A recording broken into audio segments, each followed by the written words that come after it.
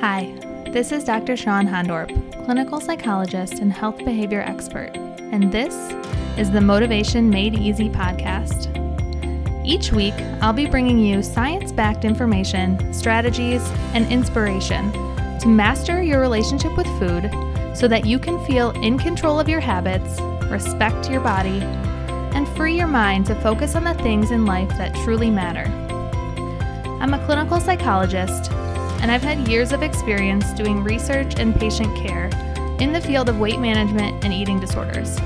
So I've had the insider view on understanding what works and what we're getting very, very wrong. In this podcast, you'll find practical information and tips based on motivation science, interviews from experts, and stories from real people and how they've navigated their relationship with food. My goal is to empower you with information, inspire you to make changes that fit you, and feel 100% supported along the way. So settle in and make yourself comfortable, and get excited to learn and take action for a better, healthier, more energized life. Hello everyone. Welcome back. This episode, we're going to be talking about my favorite new model of therapy, the internal family systems theory or internal family systems model, and how it has changed my clinical practice. So for this episode and part 2, where I talk about IFS and how it changed me personally and professionally, how I think about my career, my profession. For both of those, I recruited Dr. Sapna Doshi because I've realized something about myself, that I really love this podcast, but I really love the interview episodes, and I really love episodes where I get interviewed. I struggle with even doing what I'm doing now, is just talking into a computer screen. I can do it for a little bit for the intros. So you'll see more of that going forward. So I'm excited that Sapna was willing to come and just ask me about it, because it's something that, as she said, she's not as familiar with. So what to expect in this episode? I'll answer the questions: what is IFS, internal family systems, and why should you be interested or care about it?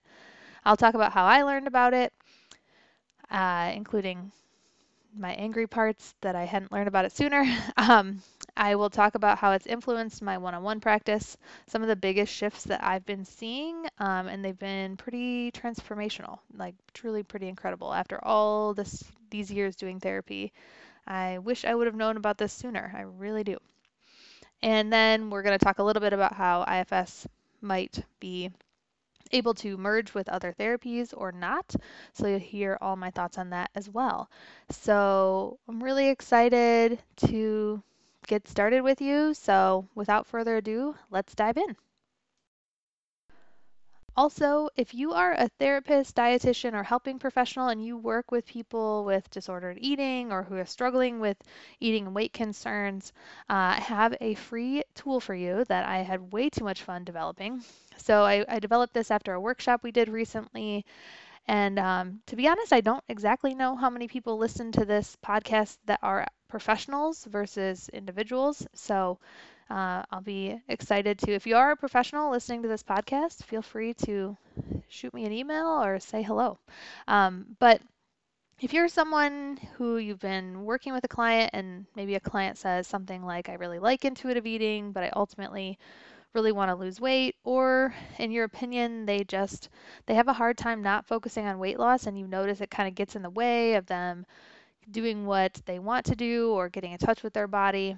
And as a professional, you're not necessarily sure the best ways to guide them, because maybe you understand why they want to lose weight, but you're also, you want the best for them, and you want them to build up their own self-trust, but you're not sure what to do. You might empathize with them, you might tell them the science about dieting and weight loss, and trying to convince them to not to diet, but ultimately you might feel a little bit stuck. So how can you help them explore what's right for them without imposing your own agenda, which tends to backfire. So I created this free step-by-step guide to walk you through my number one favorite exercise. This is based on internal family systems theory, my favorite thing, and it helps you help your clients navigate this nuanced dynamic with the different parts of them that still want to lose weight. So, as a professional, it's my favorite way to help clients build trust while also taking the pressure off of me as a professional to know the exact right advice to give or say. So, it's a really great tool. It's a win-win. You can grab it for free and exactly how to do it at Dr. Hondorp, drhondorp.com/parts, PARTS. So grab it for free today at drhondorp.com/parts. And if you use it with a client, make sure you email me and let me know.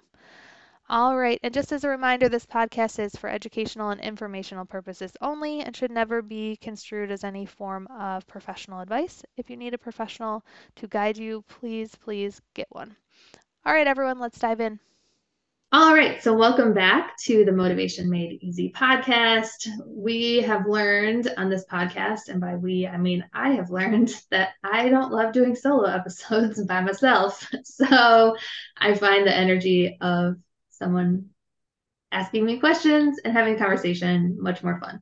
So, in the interest of making this, if you've been listening for a while, I'd be interested what your thoughts are about my old solo episodes. But either way, I really enjoy having conversations. One of my absolute favorite things about this podcast and just generally about life. So I have recruited the Dr. Sapna Doshi to come back.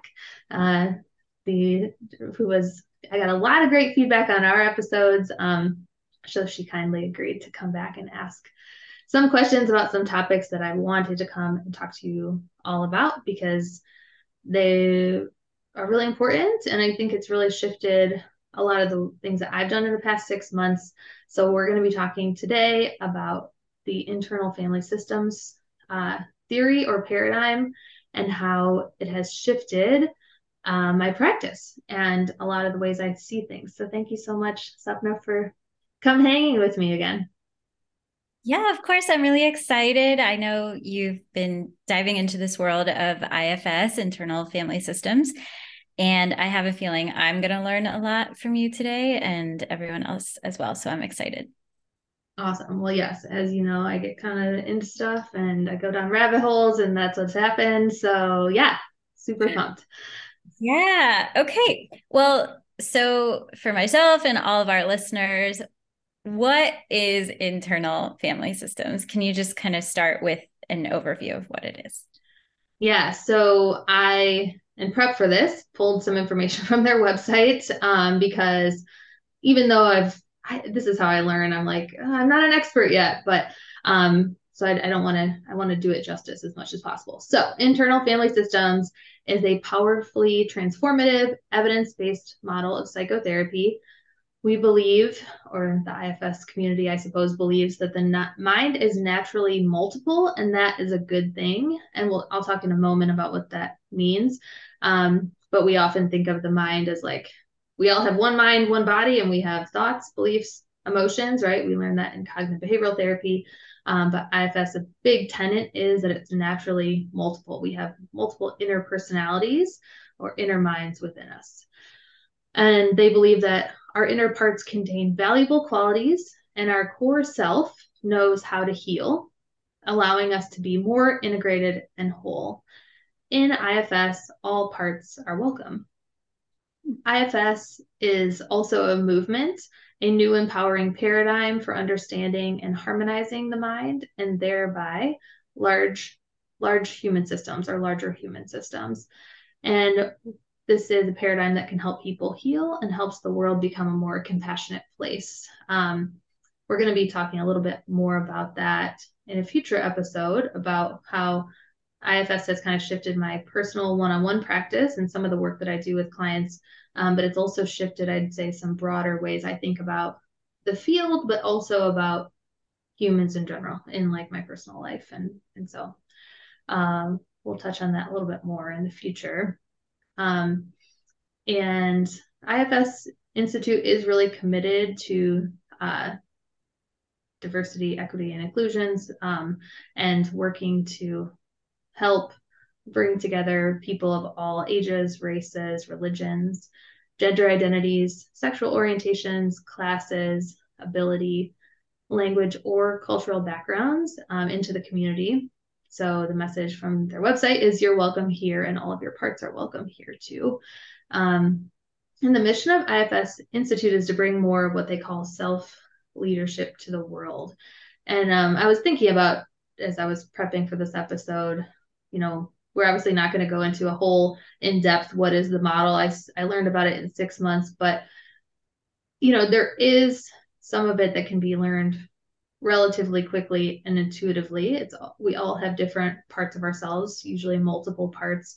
And many of us have parts that are protector parts that have developed over the course of our life for an important role. But a lot of these protector parts can get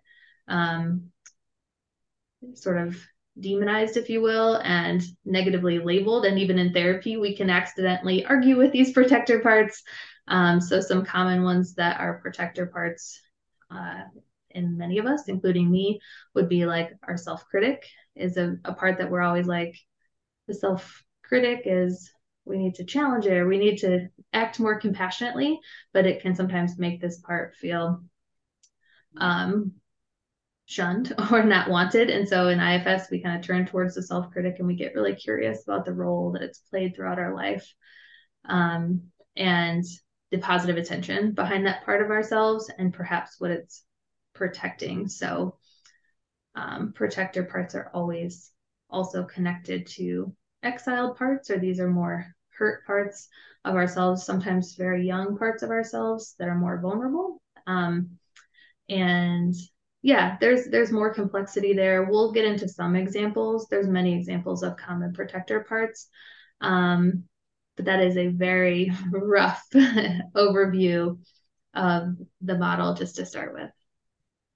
Awesome. It's so exciting to hear about this approach, just because I know what you're saying. Just in therapy, you can feel a little bit stuck at times. And I think that's when different parts are presenting within a person and they feel at odds with each other. So I love just how this seems to help people integrate so many different parts of themselves and so many experiences they've had. So I'm so curious how you learned about this. How did you first learn about IFS? Yeah, so I had an angry part that it took me so long to learn about it because I have found it so helpful. But I've like that angry part, I've listened to it and it's kind of like calm down. So I only learned about it probably just over probably 8 months ago or something, because I joined this 6-month program. I learned about it right before. I'm a kind of quick action taker, so I got into the program pretty quickly. I learned about it from my beloved parent coach who I've had on the podcast, who's been a big source of guidance for me in terms of like, I can do my own deeper healing work. And yeah, I had never even heard about it at all before. And it's interesting because IFS, Dick Schwartz is the developer of it. He's been doing this work and he started it ironically with family therapy for bulimia. And he's been doing it for like 4 decades or something. I'd never even heard of it, which is kind of interesting. And I've looked up some of the research. Like we didn't learn about this in grad school. And the research isn't, I actually meant to ask this in one of my classes and I haven't had a chance to, so I can't speak to this, but the research isn't as robust as like obviously CBT or ACT. And I wonder why that is, to be honest. If it's been around that long, is it just that it hasn't? I think there's some parts about IFS that people are like very skeptical about, or like but anyways, that's what I know so far. Yeah. As you've introduced it to me and started talking to me about it, I feel like I've been hearing about it more. And I don't know if that's because it's in my mind now more, but I think it's catching on to more providers, and I'm sure we'll learn more in general. But I'm so curious about, as you've learned about this approach, how it has influenced your one-on-one work with your clients. Yeah, so a couple of different ways. One is that So I think I've started to use it at different levels with different clients, for whom it makes sense to them, for whom it makes sense to me, especially for, well, starting with like those common protector parts, the self-critical part. That's a really common one. I think people have found it really helpful to, perhaps instead of trying to, how a lot of times in therapy people will be like, yeah, I had this thought, like I suck, or they don't even want to be around me. And I know I shouldn't think like that, but, and it's an opportunity to be like, all parts are welcome. All of their thoughts and feedback are welcome. And to be like, we're going to listen to each part of you and what it has to say about the situation and get curious about its intention, as opposed to, I actually think we'll talk about this in a sec, there is synergy with their other therapies, like therapies that do challenge thoughts. I don't think it has to be either or, but I think for a lot of people, myself included, my self-critical part did not like being told to think differently. It didn't feel fully listened to. And I found a lot of benefit to understanding that when I am self-critical, it actually serves a protective, almost like a numbing function. It pulls me out of my deeper pain. And I think it's helped me to be like, oh, I see. Like, thank you.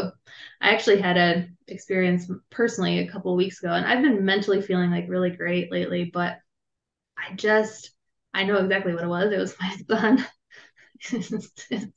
The stuff he says to me gets me sometimes. And he told me it was the day that he told me he hated me, which isn't uncommon, but because he just has a lot of big feelings. And it activated this really self-critical part of me. I was talking to my husband, who is a great listener, and I was just like, I was so mad at myself, like going down this like really intensely.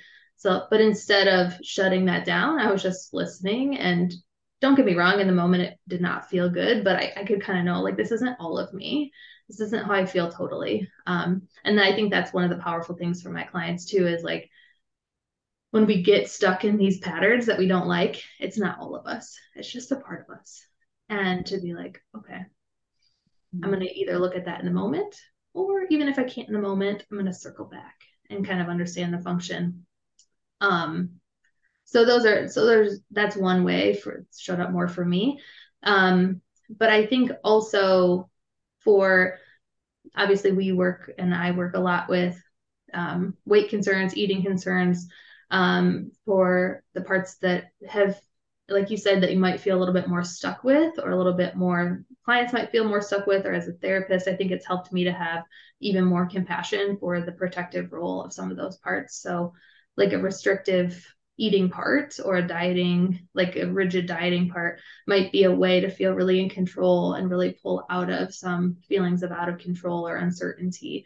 And it's helped me to just have even more compassion for my clients and be like, okay, that even if we don't use parts language in the session, I can think of it as like, oh, okay, that makes sense, that they've been told forever that their body is bad and they should make it smaller. And so the fact that even if they're logically, they know that not eating regularly is going to impact them negatively, it's a really scary thing to do sometimes. And so I think it's also helped me to, bring even more curiosity and compassion to my clients at a deeper level. I was just going to say this work that you're talking about seems like it's going to help clients get to deeper issues at hand, and also feel really validated along the way, which is really neat. Yeah, for sure. So speaking of that, I'm curious about the biggest shifts you've seen in your clients as you've been working with them using this. Yeah, so I think a couple things come to mind. I think sometimes when I first introduced this concept of the positive intention behind a part of ourselves, it can be really hard for people to see, but sometimes it immediately clicks and they're like, oh, that's interesting. But often that's not the case. But what's been interesting, even in just the few months that I've been working with this model, is that I've had people be like, I never thought I could feel this way towards this part of me that I have fought with for as long as I can remember. So this includes self-critical parts that this also includes parts that think about self-harm and like ending their life, which I know can be a really hard topic to think about for people. Those parts usually are trying to protect the client from pain. And it doesn't mean that we align or we do the things these parts are telling us to do, but we just simply listen and we get truly curious and we're not afraid of these parts of our clients. And as a clinician, it makes me even braver to be like, let's hear their story, right? And it's super powerful because a lot of times there's so much shame about even those parts can carry the shame about like, gosh, I've done this to my client or like I've harmed them or I've caused so much stress for so many years. And so there's been some pretty profound shifts in terms of that. That's deeper. That's not necessarily eating or eating related. The eating piece is really interesting. And I'm still exploring this. And I have some people coming on the podcast specifically to talk about the eating piece. And they've been working with IFS and the eating piece for longer than I have. But what's really interesting, I think, in the eating world is we often think, and I think a lot of people come in and they're like, I want to know why I eat when I'm not hungry. I want to know the answer. And the reality is for most people, there's more than one part that makes us eat when we're not hungry.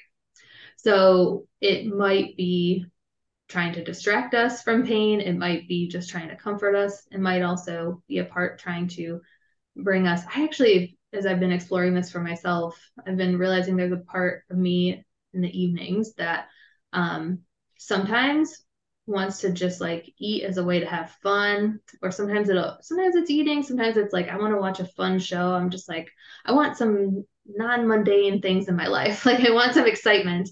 And then other times parts can eat because they're rebelling against restriction and dieting. So that could be biological or physical. But it's not necessary. If we go down this, like, why do I do this? Why do I do this? What's the answer? It can be really frustrating. But just getting curious, and it's not always multiple for multiple people. For some people, it's like, well, it's usually just this. But that's the cool thing is like when we just get curious and then we can be like, oh, part of me wants to go eat a marshmallow peep because my kids have some left over. Like, and just getting curious, like, what are you trying to do for me? This part, right? Like, it can be easier when you just bring that curiosity more naturally. Yeah, and I can see how that would create a lot of behavioral changes potentially as well. The more you become mindful of what part's being activated and pause to reflect on that.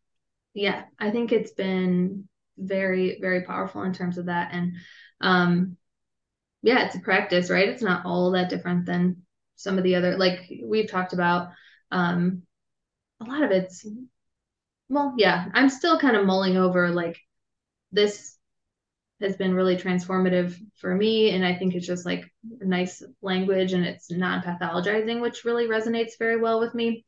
But yeah, it can still, you see a lot of overlap with some other ways that we've been trained to think about behavior change too.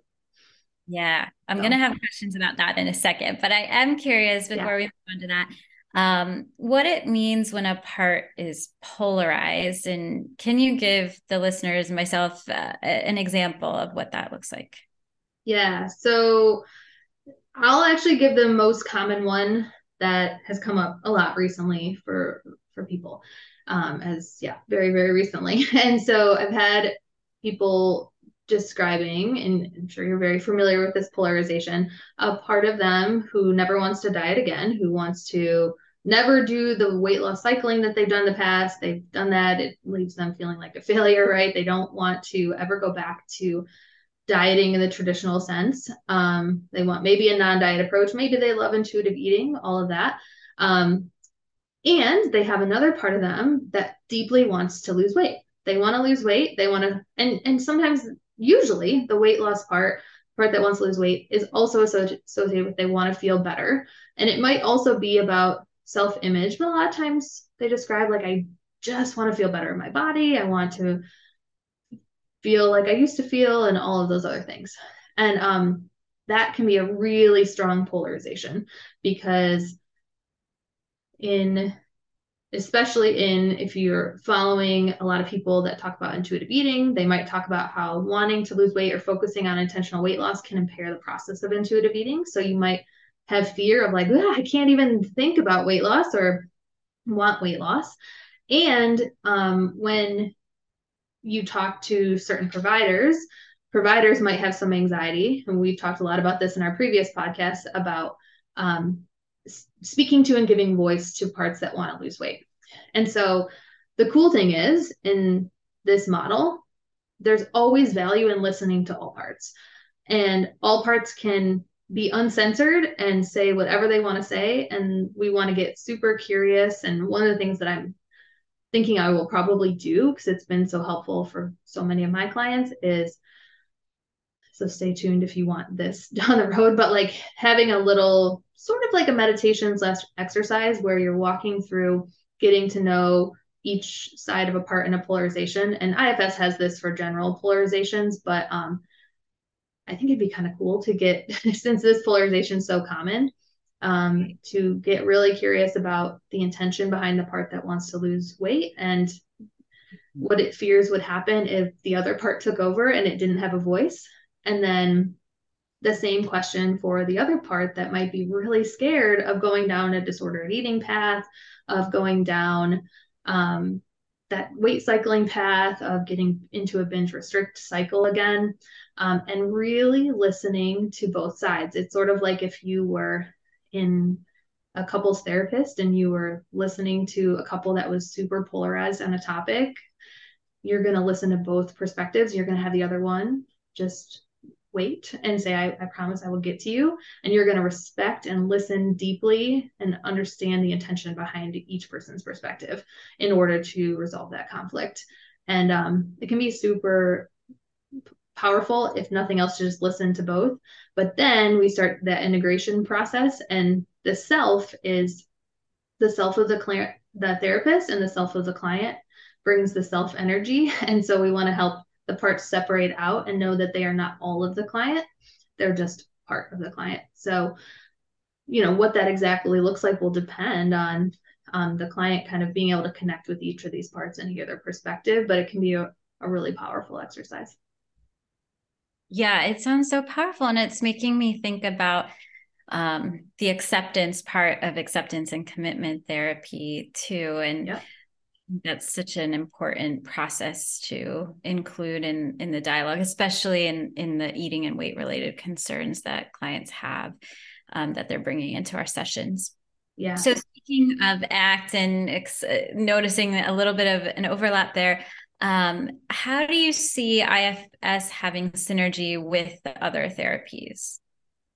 Yeah, I think that and this has been asked in the training that I've been in often. I think it can be very synergistic. I think what you need to realize is, when are you perhaps aligned with a certain style of therapy, and when are you trying to talk to a part of the client in a way that's not resonating with the client? So, like, for example, I have a part of me that's super scientific and logical and really practical.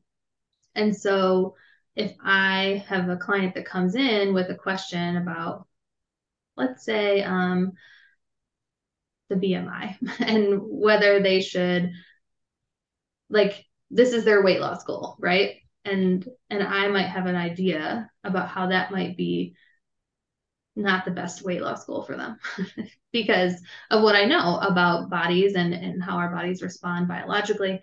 If I approach them with a education-based, like logically telling them what to do, almost like challenging their thought, right? They're like, this is the weight that I'll be happy at, right? That's their thought. And so perhaps a cognitive approach would be, I'm going to challenge that. That could work for some people. And if that does, great. If that feels helpful to that part of them that needed to understand, okay, from what we know about science, if I pursue this weight loss goal, most likely it could, let's say, increase a binge restrict cycle biologically. Let's just say, I don't really have a certain person in mind as I'm thinking about this, but if I'm a little too invested in using a part of me to convince them, that can also help me as a clinician realize, why is this? That didn't seem to work, right? Like that person didn't actually seem, and they are pretty fixated still on that weight loss goal, and it really didn't help, right? That would be one example of how, understanding that you might be just talking to a part can help you as the clinician be a little bit more flexible, but you can still use a lot of the tools and therapy strategies that we've used. That's sort of a CBT example. Like you had said, I think there's more probably synergy within acceptance and commitment therapy and ACT. I think that there's a reason why a lot of the things you and I talk about getting curious about what comes up for us as clinicians in the space, in the room with our clients, is so powerful. It's because it's very similar. It's just a little bit different language, and it is a different way to think about it. Like I don't know, it can be for me a little bit more user friendly of like, oh, it's just a part of me. But I think the same thing goes with ACT, where it's just like, oh, I'm getting a little bit too fused with this identity that I need to convince them that they need to not have this weight loss goal, or I need to make sure I'm the person that can help them, right? Like I'm too fused with like, I got to be able to help them quickly or whatever kind of stuff yeah. And so I'm sure there's lots of other ways that it can be synergistic, but the way that I thought about it is, it helps me embody self-compassion for myself and for other people, because we all have parts of ourselves that maybe are harder when they come up for us to accept. And so I found it's kind of just helped me embody that. Yeah. I really love that. I think similar to other therapies, it's so nice to be able to introduce clients to these approaches, but also be able to use them as a therapist. It kind of helps us understand ourselves better, understand our clients better, and help them understand themselves better. So yeah, I so appreciate this conversation. I'm so excited about IFS and learning more about it. And I'm so glad I have you, and I'm sure the listeners feel the same way, to introduce us to this world and learn much more about it. Yeah, thanks for being here. And for everyone, next episode we'll be talking all about how this IFS paradigm has impacted me personally, although we kind of already touched on that a little bit today, but also how it's impacted my view of the field. So make sure you come back for that one. All right, everyone. So welcome back for part 2 of how IFS has changed my life. This is our episode about how the internal family systems paradigm has impacted me personally, and also my view of the field. And I have the wonderful Dr. Swapna Doshi here to talk to me about it. So welcome back, Swapna. Thank you. I am super excited to continue this conversation with you. I think today's episode's going to be really valuable for a lot of people to listen to, professionals and clients. Awesome. Well, and just for the listener too, last episode I talked more about how IFS has influenced my clinical practice, so make sure you check that out if you haven't. And we gave a little bit more of an overview of the model, so check that out first if you missed that one. Okay, so I'd love to learn more about how IFS has influenced you personally. Yeah, so in this 6-month training program that I did, they have you do a lot of your own work with your own parts. Not a lot, but like there's several little, it's all self-guided meditation, although I have an IFS informed therapist, but not an official IFS therapist. So I'll say there's been a couple of things that have been most helpful to me. I would actually start with the part of me that likes to overwork and gets really anxious about being productive and doing. I've done a lot of work on this part of me before coming to IFS. So I felt like I had made a lot of progress with this part of me, but it felt like I was forcing it. So like when I first started my business, I was working when I first started the podcast and first launched the program, I hit weeks where I was working like 70-hour weeks, which is really atypical for me. Because when I was working at my full-time job before leaving, I was just like, I worked my hours, my 40 hours, and I went home. So I think the overworking part of me was kept in check by having like a stable salary. And then when I didn't have a stable salary, things got a little out of control. And so that overworking part of me is the protector part of me. It's a part of me that tries to protect me from feelings of worthlessness, feelings of not good enoughness, some really painful experiences. And it's really just a part of me that learns like the world likes when you're productive and when you accomplish stuff. And so basically, when I started learning about IFS, I was able to basically when I had stopped working as much, but I was still sort of forcing it, and I still didn't fully trust myself to do it. So IFS helped me to understand and connect with that part and understand its intention. And so now when it comes up, which it still occasionally does, I get really curious. And here's the thing I love about IFS is I probably because I am so obsessed with doing, I have a hard time slowing down for meditations. So there's been many times where I've done these exercises while I'm doing something else. So a couple weeks ago, I was on a Friday. I think either you and I had met, or I was listening to a podcast or something. And I was so excited about sometimes my excitement can lead to overworking. So I'm like, this is such an exciting idea.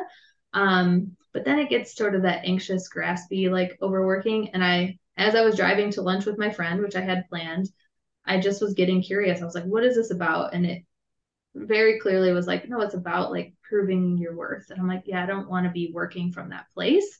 And I was able to just connect with that part. I'm like, okay, I see you. You're trying to protect me from that. And once you connect with these parts, and it's really interesting because it is a somatic experience. A lot of times, for me at least, emotion will come up.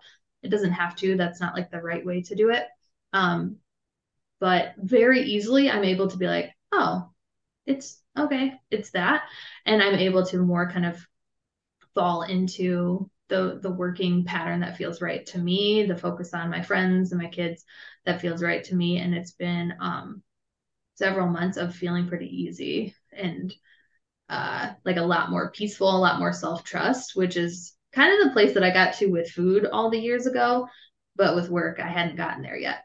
And so sometimes when we have hurts that maybe I used food and dieting and weight loss focus in the past to distract me from some of that deeper pain, but then I didn't really fully heal it. So then overworking kind of took over. And I think I share that in just case that's helpful to anyone else, because it can help you be like, oh, okay, I can work with this part of me too. I'm not a workaholic. I'm not destined to always feel this way about work. So thank you for sharing that. I think it's so helpful to understand like a very personal example of how you can use this in your everyday life. And having known you forever now, I certainly just sense that there's just more calm and groundedness and assurance that you carry with yourself now than when you first started the transition from your career to the business and the podcast. That. Yeah, so there's a lot of anxious energy going on there. Well, yeah, that's good. I'm glad you could see it. Yeah, absolutely. So tell me, how do you think it's influenced you, IFS? How do you think it's influenced the field of weight management, eating disorders? Tell me more about that. Yeah, so it's been pretty interesting as I've learned about, and I highly recommend the book, Dick Schwartz's newest book, No Bad Parts, because it's geared towards anyone, not clinicians. But they have a chapter in there, and I want to go back and reread it because I read it probably 6 months ago because I just consume everything all at once. But they had a chapter in there about social justice and activism work, and they had I forget if it was the same chapter, but he has explicit discussions about systemic oppression and racism and how he believes, and I also believe, that we all have racist parts inside of ourselves. So that's a whole bunch of different topics, and I promise this does relate to the field of weight management and eating disorders. But so he talks a lot about, and he has some really fascinating examples of people doing activism work and how they become what IFS would call protector led. And so kind of not all that different what I was just talking about with the overworking part, or the part that's so passionate about justice and reform and is fighting so hard for people to not be hurt in the way that perhaps that person was hurt, or perhaps they saw other people in their family be hurt.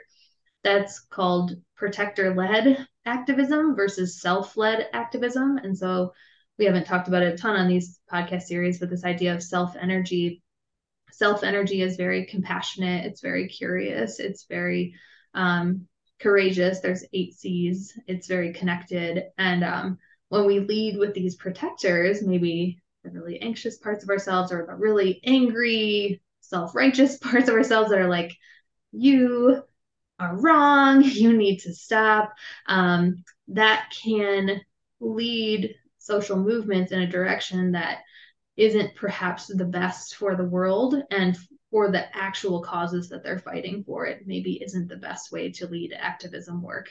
And so I know that Richard, or Dick Schwartz, is very passionate about this work, and he's doing a bunch of different pieces of work in this area. And so it'll be interesting to see what direction that takes. But when it applies to the eating and weight management world, there is the Health at Every Size movement is a social justice movement at the core. It's about respecting the diverse bodies. It's about respecting all bodies. All bodies deserve dignity and respect. And although there's a lot of scientific evidence supporting a lot of the things that are talked about, it is at its core a social justice movement. And so I think understanding that, even when you and I talked about in several episodes ago, that group that I was in, and where there was a talk on food addiction and everyone jumped on her and attacked and got the talk canceled, I think we can understand that there's anger there for a reason. People have been hurt by diet culture, and there's so much complexity with the social justice intersection between race and, fat phobia and all of that, like I still have so much to learn. But there's reason.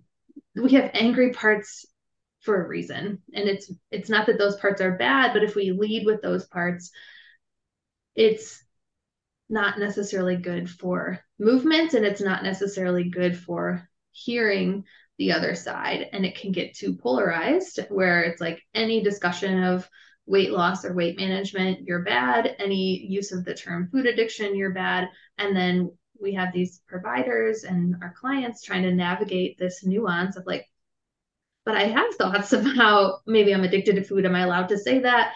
And providers that are like, I don't want anyone to think I'm doing harm. And so we're tiptoeing around, and we're so anxious that we're not able to show up with that courage to really get curious about what's going on for people. Yeah, I'm so glad you're talking about this. I know you and I have had many discussions around this, and it's so necessary as a clinician, you're trying to navigate working with clients who have really complex issues that they're bringing to therapy, and also you're professionally confronted with activism and trying to decide how you feel about all of that. It's complicated. So this is such a nice model to be thinking about in that process. Yeah, it's really helped me, at least, to be like, oh, okay, that's why maybe it didn't sit 100% well with me. So it'll be interesting to see if, obviously we're talking about it because I think it would be valuable to bring to the table in the discussion. So it'll be interesting to see what that looks like. I haven't seen a ton of discussion about this in the social justice and weight space, but our body social justice space, but it's possible it's happening and I haven't seen it. So yeah, really cool. So what do you wish more professionals knew about healing people from disordered eating and weight related concerns? Yeah, I think the biggest thing is this model has provided me. I hope people know that at least there's this way to think about it. And not that it's this model per se, but that being aware of what we bring to the table as professionals, but also allowing the client to bring all parts of themselves. All parts are welcome, and not to be afraid of any parts, and not necessarily to try to convince or change any parts of them.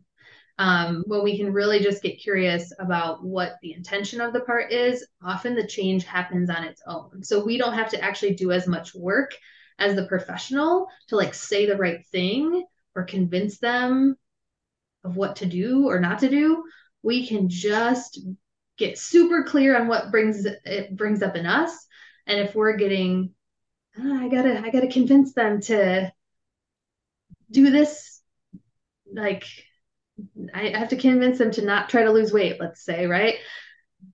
When we get less invested in that, and we can just bring that, what IFS would call self energy. And it's actually, it feels better and it's less work as a provider, because you don't have to have all the answers, which is actually a relief. Yeah, I feel like it clears up room in the therapy dynamic to really get to the deeper issues for the client when we can, as clinicians, really address our own stuff and making sure that that's not center focus of the work that we're doing together with clients. Right. Yep. Yeah, for sure. Okay. So last question I have here is, like myself, I'm sure other clinicians are going to listen to this podcast and be really interested in learning more about IFS. And so any recommendations for people looking to build their knowledge base in the areas of IFS and eating and weight? Yeah, I actually would recommend, based on all the stuff that I've done thus far, which isn't a ton, I would recommend listening to the book No Bad Parts, Dick Schwartz's newest book. I haven't listened to his other books. And when I say listen to, you could read it. I just am an audiobook listener. But it's cool because there's exercises in it that I found really powerful. I didn't even mention my headache experience, but I had like a headache for multiple days. And then this little somatic headache exercise in there, I did it while doing the dishes and my headache went away, which was freaking fascinating to me. I was like, all right, that's evidence. When I have like a lot of skeptical parts. I will say it. I get excited about stuff, but I'm super skeptical. So throughout all this, I've been like, is this BS? Like, I don't know. But so I think that would be a great one. In terms of the IFS and eating and weight concerns piece, stay tuned on that. I have one guest coming on soon after this that I was going to do this episode after because I was like, I need to know more. But anyway, this is what I know now. But there are people in the eating and weight space. So stay tuned for this podcast. And I'm continuing to look for more resources and I will be putting out more and more. So make sure you're following the podcast and also listening on my email list because I will be having more on this topic. But that's where I would start. I did like the online circle program too, and that's open to not just clinicians. Anyone can do that. And it's 6 months. It's a lot of content, but that's an option too if people are wanting to like delve in even more. So that's awesome. I'm going to look up some of those resources and I really can't wait to hear more of the podcasts to come related to this topic. Yeah. Well, thank you so much for being here. It's way more fun than asking myself the questions. Yeah, it was fun to have you be on the other side of this. You have so much awesome information to share, and it's nice to hear from you as the guest. Awesome. Well, thanks everyone for being here, and we'll see you next time. And before we finish today's episode, I have a really quick message from a special guest, my daughter. Please review for my mom's podcast. Make something for my mom's podcast, please. Thank you. Thank you for tuning in today. Your time is valuable, and it means so much to me that you're here.